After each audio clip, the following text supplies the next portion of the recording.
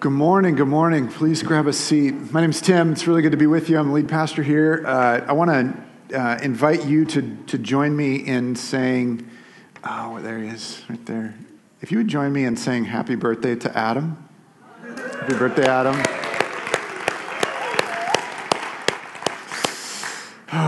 If you don't know who Adam is, he's one of our pastors. He was just standing here a minute ago, and he hates attention on his birthday. So that's a little bit about Adam. So it's really good to be with you. If you don't have a Bible, I want to encourage you to grab one. There's some on the shelves on the side. If you've got a phone or a screen of any kind in front of you, you can find it on there. But we have been in a series this year that we're simply calling The Story. And since the beginning of September, we've been in one short book that's titled 1 Peter. It's 105 verses long, and it is written by a guy named Peter. If you're not familiar with Scripture, that often happens. You write a letter or a book, you get to name it after yourself. He wrote two because he enjoyed the first one so much. And so it's 1 Peter that we're in, and we've been in a number of weeks, and we're going to go through until Thanksgiving in this short but significant letter that in so many ways is written to us today because our context is similar in many ways, not all, but in many, to the first century recipients and readers of this letter that Peter wrote.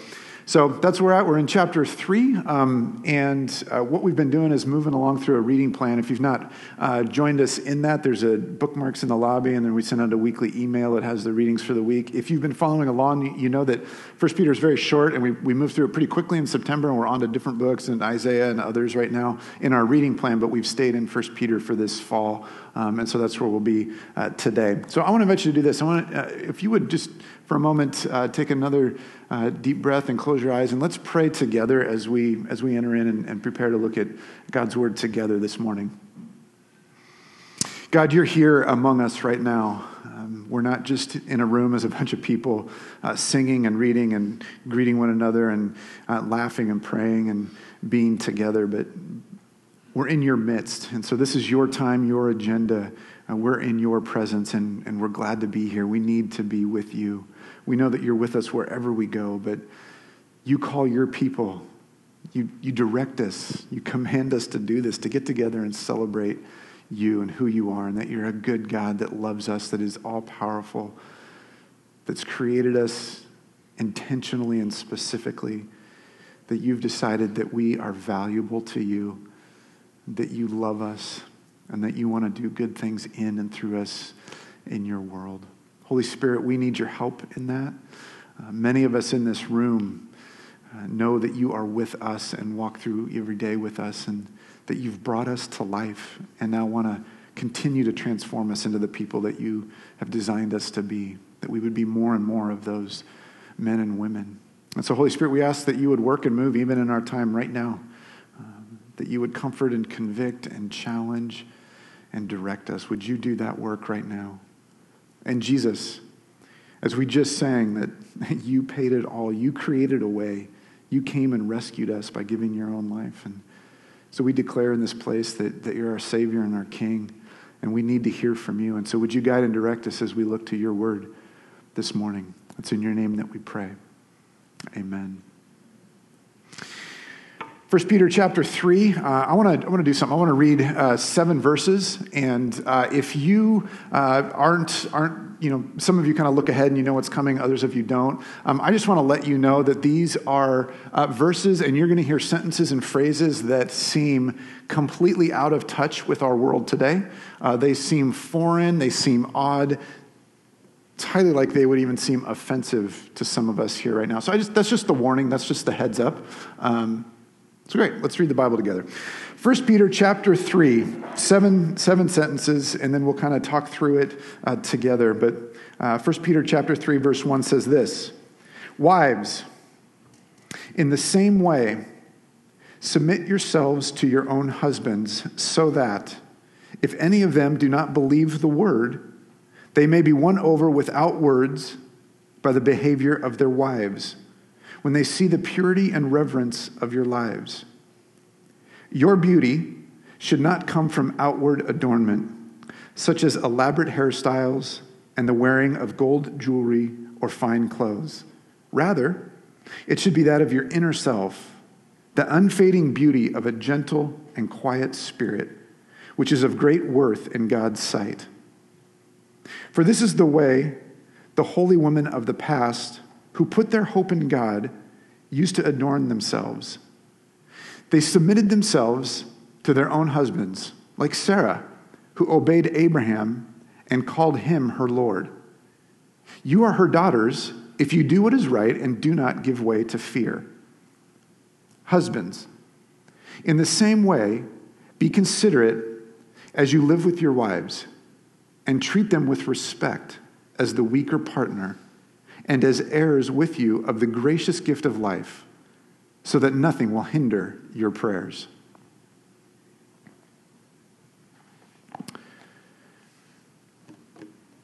Good stuff. I said to somebody earlier, if you're familiar with our beloved football club, the Portland Timbers, and if you've ever been to a match, you've seen the Timber Army, and you've heard of them, and you know that they're the most passionate fans, and they scream things and chant things that we won't repeat in here, and they're just huge fans, raving fans of the Portland Timbers. And it's like going into, and if you've ever gotten invited by a friend and they didn't tell you that that's where you're sitting, then you quickly learned, both we're not sitting and I have to act, like the rest of them. And imagine being there in the Timbers Army and screaming and chanting and doing all of that. And then in the middle of the match, standing up and saying, like, "Go Sounders," which, if you don't know who that is, it's the Seattle Sounders, hated rivals. And that's a little bit of what this feels like of reading this text at this time in Portland. It feels a little bit like everybody's going in this direction, and there's this voice or this idea or this person going against the grain. And I hate to say it that way because it kind of makes the Timbers look bad and the Sounders look good, and I don't ever want to do that. But that's what it feels like a little bit. This text has things in it, again, that sound maybe outdated, even offensive. And so what I want to remind us as we work through this text together this morning is that when we come to Scripture, when we open up this book and read it in any form at any time, there's a few things that we as a church believe about it. One is that it's God's story, that he's telling us about himself and that he's good. And so through every page and story and chapter and word, we see the goodness of God come through in some way. We have some work to do to find out how that is in this particular text. The other thing is that what we see throughout Scripture is that while God is good and powerful and full of love and grace and mercy and forgiveness, that the world is broken, that the world's a messed up place. And if you think it's messed up right now, just go back up and, just pick up in early Genesis, and it's been messed up for a long time. It's broken. It's beautiful. It's wonderful. It's amazing, but it's also broken and messed up. God is good. The world is broken. And then throughout all of the Bible, Jesus comes through over and over and over consistently as the Savior and as the King. And that as we read the Bible and we catch a vision for and become more familiar with who Jesus is and what he's done, we realize that there's good news for each and every one of us throughout all of Scripture. God is good, the world's broken, and our hope is in Jesus. And so how does that true even in these 7 verses that sound so outdated and old and odd? And so that's part of our work together this morning. We also need to acknowledge that these were first written by Peter to followers of Jesus who were new to following Jesus, and they were in the first century. And in the first century, Rome ruled most of the known world at that time. And so Roman culture and way of thinking and believing and acting and being a person and being a village or being a city or being a society was dominated by Rome. And so the values of Rome and the beliefs of Rome and the culture of Rome permeated everything. And so if somebody came to believe in Jesus, they would naturally ask, okay, what does this mean? How do I live and exist in this particular Roman province or city or village? And in the first verses of 1 Peter, Peter says, this is who I'm writing to. It's followers of Jesus, and he calls us exiles or scattered people, and later on foreigners and aliens and strangers in a strange land. And while they may have lived in the same city or village their entire life, but then when they become followers of Jesus, all of a sudden, they have a higher citizenship, that they belong to a new God. They have a new identity, that they're a new person, and now they're May have lived there all their life, but they're in exile. They're different now because they live there. And so they're rightly asking, how do we live as women and men who are now seeking to follow Jesus when very few around us are? And we have all these cultures and ways of being and systems. How do we follow Jesus in what is here? And so this is what Peter is writing to and addressing. And so it's a particular context, and that's true even when it comes to relationships in the home, marriages, and families. And so they're asking for direction, and Peter is beginning to write it. And it's important as we talk specifically about wives and husbands that it would be very odd for a wife to ever have a faith that is different than their husband. And so whatever faith system or particular temple or idols or deities that the husband believed in, the wife would be just accepted to follow along and way. And not only that, but the wife had very little power at all in that context and society and time. Very little voice. Marriages looked very different than they do now.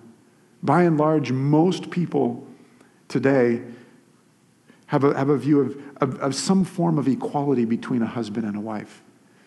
So whatever version of we have that today, or that we long for that today, or pursue that today, you have to know that was a foreign idea. Nobody had that idea in these cities that were influenced by Roman culture in the first century. And so the husband had all of the power. And in fact, in many ways, the wife was viewed as a possession of the husband. There was no sense of fidelity. The husband could find sexual fulfillment wherever he wanted. He could tell the wife what to do. He could command her. I mean, it was a very, very different context. If you're saying, oh, no, that's just like my home, that's not a good thing. You have a problem. There's something wrong there. In the context that this is writing to, it's very different than it was today. And so it's helpful for us to be able to say, what is this text saying and what is it not saying?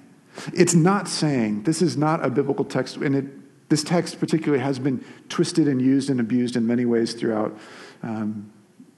its existence. And maybe you actually know stories of that, or maybe you even come from a church background where you've heard this before and it's been used or abused in some way. We're going to do our best work this morning to try to find out what's really good from God in this that helps us step into a broken world with the power and redemption of Jesus and find hope in this text this morning. So what it's not saying is that it's not affirming patriarchy. It's also not saying that patriarchy is always bad, but it is not affirming patriarchy. I was out to lunch with a few men from Mosaic about a week and a half ago, and we were sitting outside on a sandwich shop on Burnside, and across the street there was a guy walking down the street screaming at the top of his lungs, "Long live the patriarchy." Anybody want to guess how many people were following and cheering with him? Yeah, none. And like you, most people on the street that day thought he was a little crazy. So this text is not affirming patriarchy, and that's not how we'll talk about it today, is try to put that in place in some way where men have a hierarchical position over women. The other thing that's really, really important to hear clearly this morning, particularly if you're a woman that's in an unhealthy, abusive relationship, that this is not a text calling for wives to stay with husbands who are physically abusing them. Find protection, get out, ask for help. The same could be said for if a husband is inviting a wife into sin in some way. Hey, come and let's try this, or let's go this way, or let's do this plan, or take this action, or participate in this that's sinful in some way. This text is not saying stay in that and go with him. That's not what it's saying. And finally, and perhaps most relevant for many of us today, is that this text is not describing or prescribing a normative marriage relationship where we could look at it and go, this is how marriage is to be.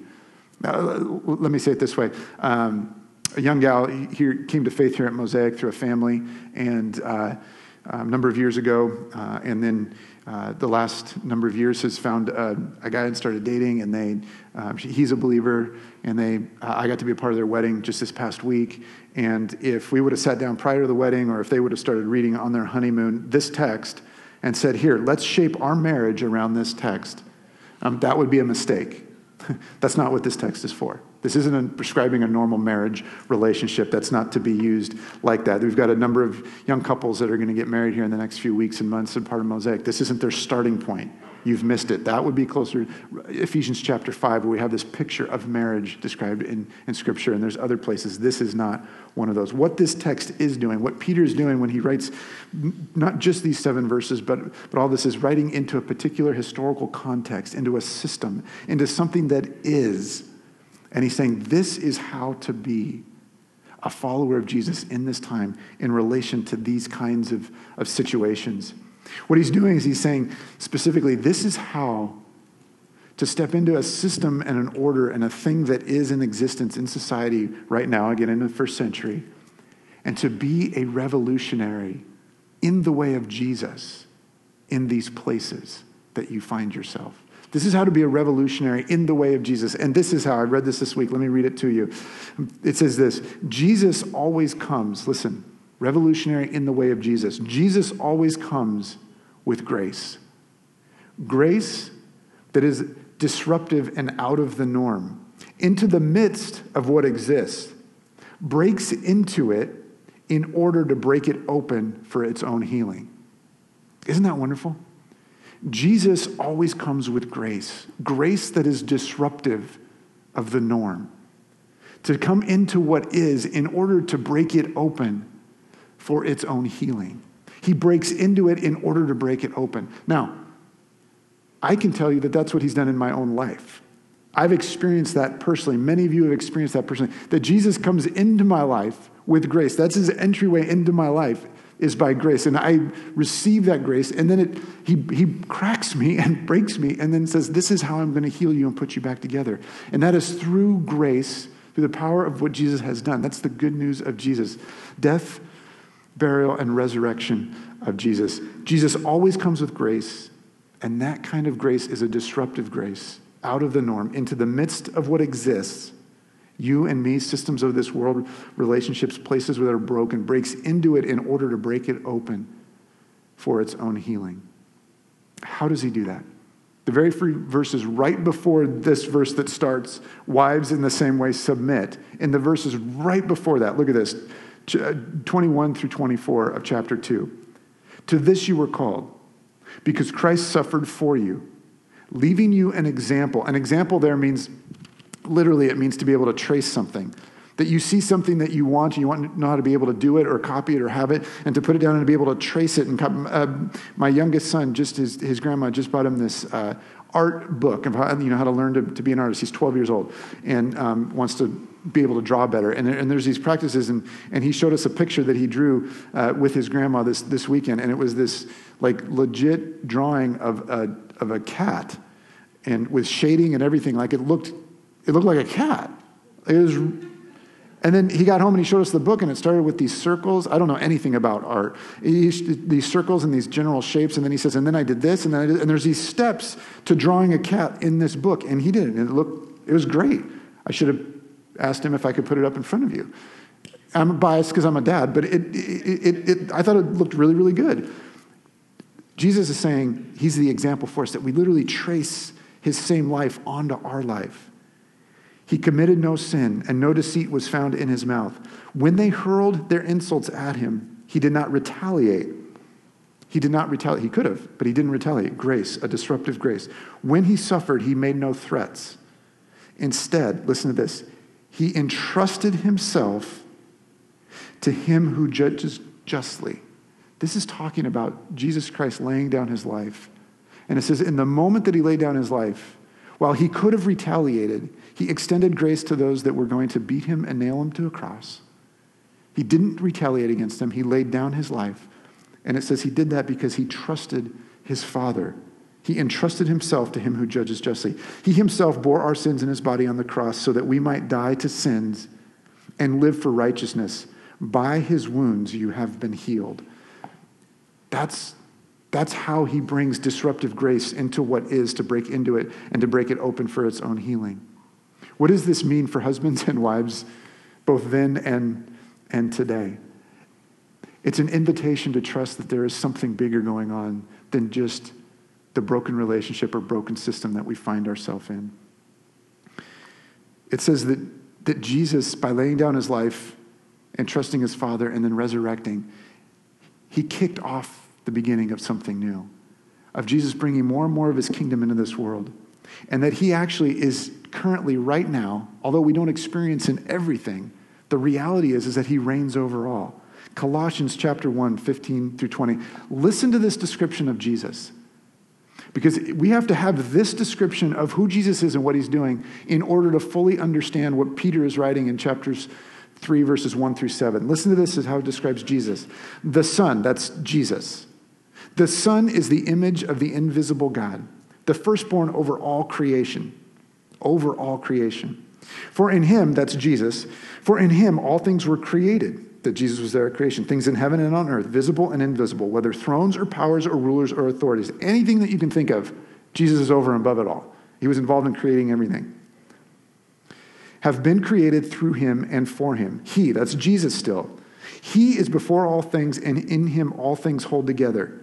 And he is the head of the body, the church.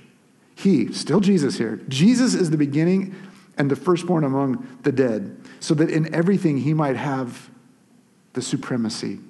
For God was pleased to have his fullness dwell in him, and through him to reconcile to himself all things, whether things on earth or things in heaven, by making peace through his blood shed on the cross. Because of who Jesus is and what he's done, because he was there at creation, because he's created over, he's supreme over everything, that Jesus is king in the here and now, right now.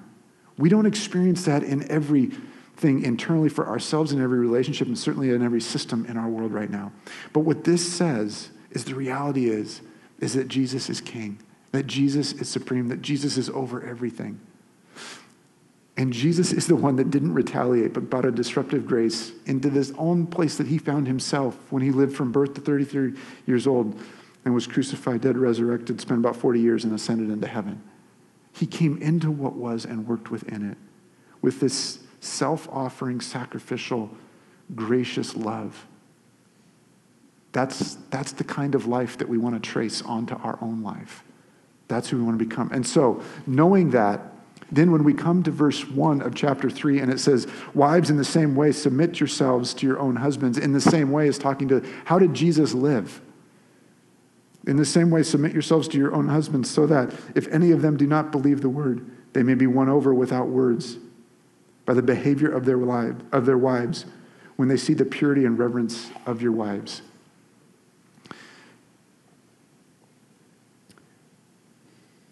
Imagine if you could, for a second, and again, I hope that this is a stretch for you and you have to really imagine it, that a wife, in virtually every way in the first century, is viewed as less than her husband. It was a man's world. It was more powerful, had more influence, had more rights for sure. That wife, again, in many ways was viewed as a possession.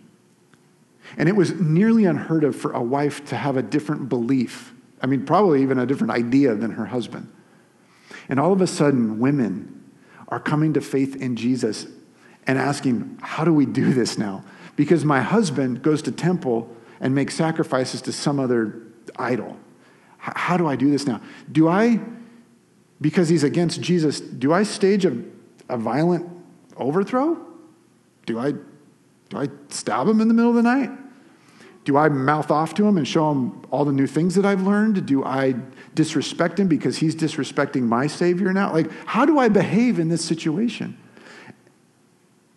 And what we find is that Peter says, in that situation, which isn't great, he's not affirming the situation in any way, shape, or form. But he's saying, because you found yourself in that situation, there is a way to actually treat him. And imagine for a husband to say, I don't know what's going on here, that you have a different faith. We didn't talk about that. I haven't signed off on that. But other than not going to temple with me and doing sacrifices, you've actually become a more amazing person in virtually every way. That you still respect me and honor me. That you still serve me in certain ways. That you still speak of me to others in a respectful way. That you're kind, that you're generous, that you're gracious, that you're loving, that you're sweet. I don't understand how you do this. You have a different God than I do now, which, again, I'm struggling with. But in every way, you're a better person.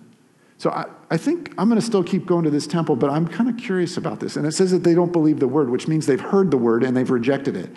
And so she's not going to try to convince him with more words. He's already heard it and rejected it. But now he's seeing the character of her life, and he's drawn to it. That's the picture that's painted here. That you actually could be a certain kind of person, even in a situation that is far from ideal. And that's why it goes into the very next verses. It says this.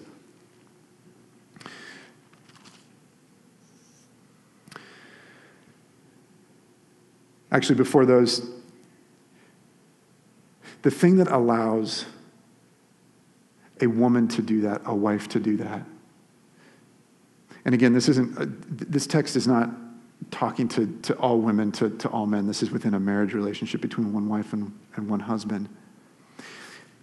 The thing that empowers her and gives her the strength, and the word that is used throughout 1 Peter is the word hope, to even treat her husband in that way, is that she knows, like Jesus did before Pilate, that there's somebody over her husband.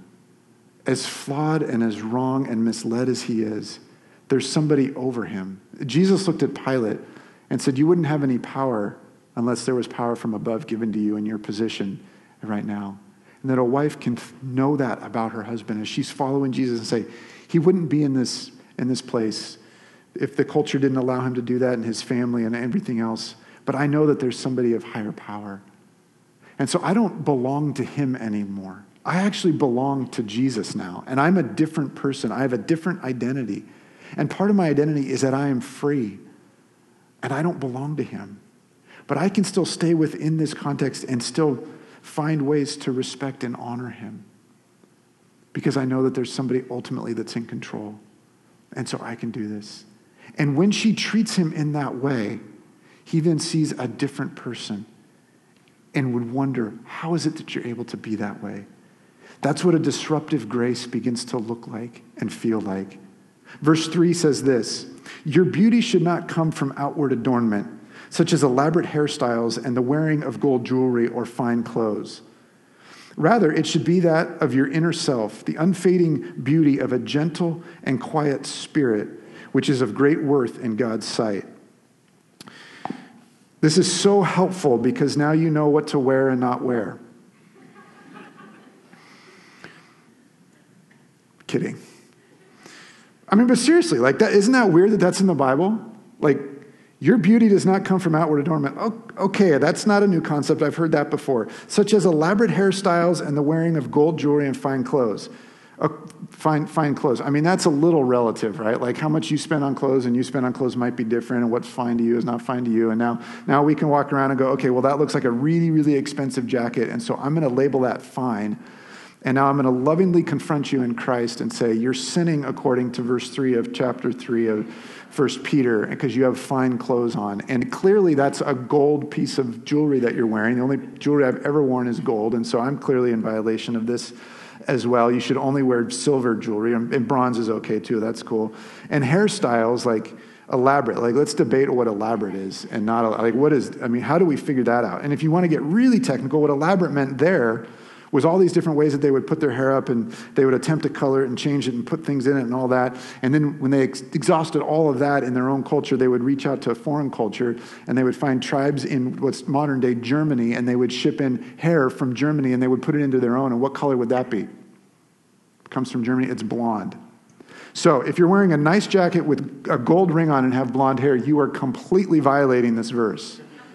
I mean, is that what as I read this, I realized, like, okay, Abby and I really have to wrestle through this, because we got married at 23 and 24 and had one prenup, which was good because we had combined total $0. And we did a verbal prenup, and that was that in our home, this was her idea and initiative, and it's brilliant, and I'm committed to it without ever thinking twice. She said, here's one thing I need, and that's regardless of how much money we have or don't have, that a non-negotiable will be for me and whatever offspring we create, that there is care for our hair, our skin, and our teeth. Done. Easy for me. So we hadn't spent a lot of time reflecting on this verse, and my wife's also blonde, so there's that mark against us as well. But what is this possibly saying about? The idea is actually not a new concept to us, that when it talks about adornment, is how do we arrange ourselves? What effort do we put in arranging ourselves? And it says, don't let it be the appearance alone that we find beauty in. And this isn't saying that we can't spend money on these things and can't spend money on our hair and time and care about that. It says, don't put effort into that thinking that that's going to be your value to other people. That's not how we're designed and created as human beings. And instead find it in your inner self. Rather, it should be of your inner self, the unfading beauty of a gentle and quiet spirit. Now, gentle and quiet spirit, if there's not like a societal stereotypical in times past of here, this is what a woman should be. I mean, this is it. And so to hear that today and say, wait. No, I'm not fitting into that. I'm not squeezing into that. I'm not limiting myself into that. There's a little bit like, well, what's the opposite? Do you want to be a brute who's really loud? Like, oh, okay. I don't think that's going to go over really great. But when you actually stop and just go, what is that? What does that look like? Gentle and quiet spirit. Gentle and quiet spirit. There's an example of a person who embodies this fully, that Scripture celebrates and says, this is somebody who has a gentle and quiet spirit. And it's going to be no surprise to any of us who that is. It's Jesus, who happens to be a male. And that's our example of gentle and quiet spirit. And that what the word gentle technically means, it doesn't mean just a demeanor or something like that that's too surface level. It's deeper than that. The word gentle means entrusting God is powerful and in control, regardless of our circumstances. That's what the word gentle means. Because when that is in place, we're actually able to be at peace. And when we're able to be at peace, we're able to be gentle. That's what is underneath the word gentle. And the quiet goes along with that. It means trusting that God is in control. And what it does in a more familiar word that is so necessary and needed now, because we have lived in such a time of epidemic anxiety and anxiousness, is that it's a non-anxious presence. That somebody can be non-anxious regardless of what is swirling around them because they trust that God is in control. And that is beautiful, and that is appealing, and that is winsome, and that draws people in, and that is another way that disruptive grace represents in relationships. To be gentle and quiet, to be Christ-like. Tertullian had this, he's an early church father, he lived about 150 years after Jesus, and he said this of Jesus: if Jesus is to be our model of what beauty is, and the crucifixion was his most declarative act, what picture of beauty does that paint? And he says this: he who is both the head of man and the beauty of woman, who is the husband of the church, that is Jesus Christ, Christ Jesus, what sort of crown did he put on? What did he adorn himself with? For both male and female, a crown of thorns. It reinforces the call. It restates that Jesus stepped into what existed, what was, in such a way with disruptive grace, in order to break into it, in order to break it open for its healing, that it could be something more. Peter then goes on and gives us an example. For this is the way the holy women of the past, who put their hope in God, used to adorn themselves.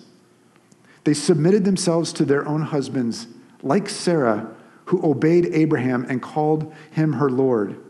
You are her daughters if you do what is right and do not give way to fear. I meant to give you a heads up, husbands, before I read that, because some of you probably nudged your wives or winked or said, look, I told you should call me Lord. Like that, at least in front of the kids, like once a week, that would be great. Nobody's going to try the obeying thing. That's not going to go over at all. But here we have an example. Peter explicitly points to it and says, here's an example of a holy woman in Scripture. Let's go back in Scripture and find a holy woman. Here we go. We got Sarah. We got Sarah who honored Abraham and respected him and followed him and went with him. And it celebrates her, obeyed Abraham and called Abraham her Lord. That's the example. Now, if you don't know anything about Sarah, it's worthwhile looking at Sarah a little bit. This is the example. Here we go. She did those things. She respected him. She followed him. She called him Lord. Well, she also laughed at him. When he was like, honey, I know we just passed our 70th wedding anniversary and we've never had a kid, but I think God's telling us that we're going to have a kid. And she laughed at him. I don't know that that's a stereotypical picture of gentle and quiet spirit. And then when she came along and said, okay, I'll believe with you, I'll go along with this. This is crazy, but I'm gonna, your God is my God, and we're gonna do this thing together. And okay, and then it's not happening. So okay, listen, Abraham, this must be what God meant. He meant, just go sleep with the maid and make a baby, and then that'll be fulfilled. And then Abraham's like, okay, and does that. In case you didn't know this, Abraham is not a stellar husband. Not a stellar husband. Man of faith, absolutely. When it comes to husbanding, no, poor. So he sleeps with the maid, makes a baby, and then later on, Sarah has Isaac, fulfillment of God's promise, and then she says, we got to get rid of the maid and send him out and go let him die in the desert. This is the woman that's being held up. She doesn't fit the stereotypical picture of what we might think is a gentle and quiet spirit. But yet she's the one that is pointed to. A real person, human, flawed, great things about her, poor things about her, but not stereotypical. If you want to feel locked in by gentle and quiet spirit, it means anything other than somebody who puts their trust in God. And Abe, again, is not a stellar husband, yet she stayed and sought to honor him as best she could. And because she did, God honors her and says, this is an example of a woman in this. We've got 6 verses about wives. We've got 1 verse about husbands. In case you want to take that as an easy day off, guys, the picture of a biblical marriage that we find in Ephesians chapter 5, which is, if you want to look at an image of marriage, that's a good place to start. This is not. Don't start here. Ephesians 5 has 3 verses to women and 8 or 9 towards men, so it's completely opposite balance of this here. But verse 7 says this, husbands, in the same way, be considerate as you live with your wives, and treat them with respect as the weaker partner, as heirs with you of the gracious gift of life, so that nothing will hinder your prayers. This begins to uncover and point to the call on men in that context and what exists then. If you're going to be a man in this context, it's going to come to follow Jesus. And the system that is in place is one where in marriage, a man has complete control. If a wife had an affair, it was okay to end her life. If a husband had an affair, nothing happened. His friends maybe tell him, hey, would you just conceal that a little bit? But nothing happened. I mean, to talk about the imbalance, to talk about what it means to be a weaker partner, that's weaker, completely disempowered. There's no power there for her.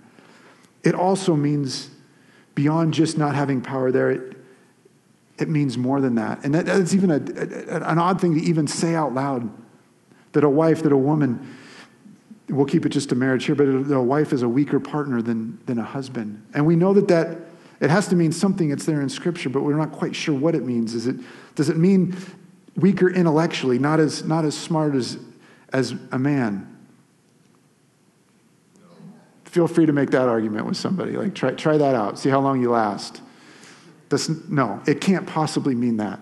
The idea that a woman, by being a woman, is less intelligent, less intellectual, has less capacity and strength, is weaker, makes no sense. We've proven that at humanity over and over and over again. It's not a question.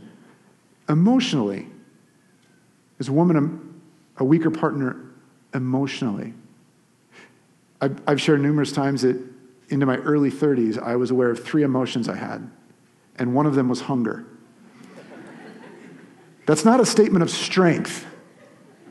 That's a statement of naivete and immaturity and being limited. That's a statement of being weaker than my spouse, who I counted him recently and has about an infinite emotions and is actually way ahead of me in that way and being able to talk about them and identify them and process them. And she's leading me in that way that I'm actually growing in that. And I have now nearly double-digit emotions. I'm getting stronger. It can't be emotion that a man is a stronger partner and a woman is a weaker partner. When it comes to physical strength, men are stronger physically. Every man is not stronger than every woman.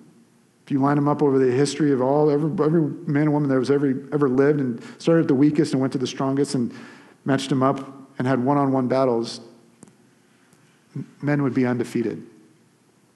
And maybe you're saying, well, you haven't met my wife. And I said, yeah, I would not, if you know who Ronda Rousey is, I would not pick a fight with Ronda Rousey. I mean, like, in my mind, I might, like that, okay. And then if I met her, she would snap my arm out of joint. Like, that can happen. But just scientifically, men are stronger. In that culture, with the power dynamic being different, and then physical power being present as well, it says, respect the weaker partner. And respect right there, get this, respect right there is the exact same word that is used for honor the emperor in a chapter earlier. Honor the emperor, who you're never going to meet and get close to and has power over you that you can't imagine competing with because he's got an army. So honor the emperor. Okay, sure, I'll do that. That's easy. No one's hardly going to ever know. But to honor my wife, to that call to be on a husband would have been radical, would have blown their minds, would have been this high calling that would have been difficult, challenging, and would have set them apart as somebody totally different in their role of husband. They would have looked different from all of their friends because they treated all of a sudden what most viewed as a possession as equal to them, because they understood that she is equal to them as heirs with the gracious gift of life that they have in Jesus. And if she's not a follower of Jesus yet, wow, what a wonderful opportunity to love her and to elevate her and to respect her and to honor her. That's the kind of different kind of man and husband that Jesus, through Peter, is calling husbands to in the first century, and absolutely for us today. Ephesians says this, Ephesians 5 chapters, it's a couple verses spliced together. Be subordinate one to another out of reverence for Christ. Wives to their own husbands as to the Lord. Husbands, love your wives as also Christ loved the church and gave himself up for her. This is the picture of what we're called into, a husband and wife who both know Jesus. This is the image of marriage that we're to aspire to, that we've been gifted. Submitting one to another, considering others better than ourselves. That's what that word means. That's what the calling is to. When it ends with this, so that nothing will hinder your prayers. Let me read to you this by Douglas Herink. Males who do not acknowledge and live in the reality of that grace, meaning that disruptive grace of Jesus Christ, who don't live in the reality of that grace, are still in bondage to the desires of the flesh that wage war against our soul, that are against what we were called to and designed for. The authoritarian husband or domineering male fundamentally fails to understand God and the gospel. You didn't hear that enough. Listen to it again. The authoritarian husband or domineering male fundamentally fails to understand God and the gospel. They haven't traced their life around Jesus. They haven't said, no, I'm to lay my life down. I'm to elevate those around me, particularly and specifically and first and foremost, my wife. That's who I'm to be. Fundamentally fails to understand God and the gospel, so much so that his prayers, which depend from beginning to end on God's grace, may also be hindered. Hear this, that a man who abuses a woman, a husband who disrespects his wife, a dude anywhere who seeks to be domineering and authoritarian, particularly to his wife, is going to hear from the God of the universe, you've mistreated one of my daughters. You and I have an issue we need to work through. And we're going to work through that before you think your prayers are just going to sail through and we're on good terms. You're going to be convicted. I'm going to come after you with the love of a father and the discipline of a father, until you are humbled, until you allow Jesus to break into you and break you free for healing. We're called to something different. We're called to look different. We're not called to look the same and to emulate the culture around us. We are called to stand out and be distinct and different. And that goes for wives and husbands and men and women and for all of us who love Jesus. Listen to this last line. The seeds of the reign of God in history are sown. How does it happen? How does God work? How is he working now? Are sown in self-subordinating, self-offering service. Say it another way. In the very way that Jesus very first broke in with his kingdom in the first place on the cross. The seeds of the reign of God in history are sown in self-subordinating, self-offering service. Disruptive grace. That's what we are called to. That's what we're invited into. I've gone way long. We're going to sing a couple songs. I want to invite you to this table in front of us. If you would pray with me as we come to this table. Jesus, we find ourselves in what is, in systems and orders and relationships and ways of being in this world that just simply are. And many of them are broken. And you and your divine wisdom and power and grace have invited us as your daughters and your sons to be who you are here.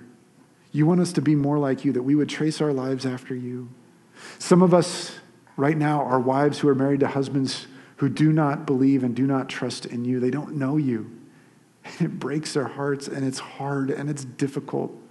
And so would you give them grace beyond what they have? Would you give them strength beyond what they have today to be able to continue to trust you in it? Would you give them strength and grace and wisdom to love their husbands well?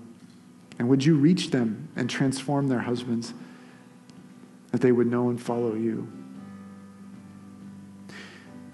And for husbands here who are married to wives who aren't following Jesus and aren't believing, would you give them a kind of kindness that is supernatural, a strength to respect and to honor their wives? And would you help us to be the kind of community with married or single, young or old, male or female, that we would run after you and seek to trace our lives after you, and that you would empower us to be people of disruptive grace in the reality of the world that you've placed us in at this time. And would we be able to see more and more of your kingdom break in surprising and shocking ways? We want to be that kind of people and that kind of church. And as we come to your table this morning, Jesus, we take the bread and we dip it in the juice, and we're reminded of your self-offering act of going to the cross for each and every one of us.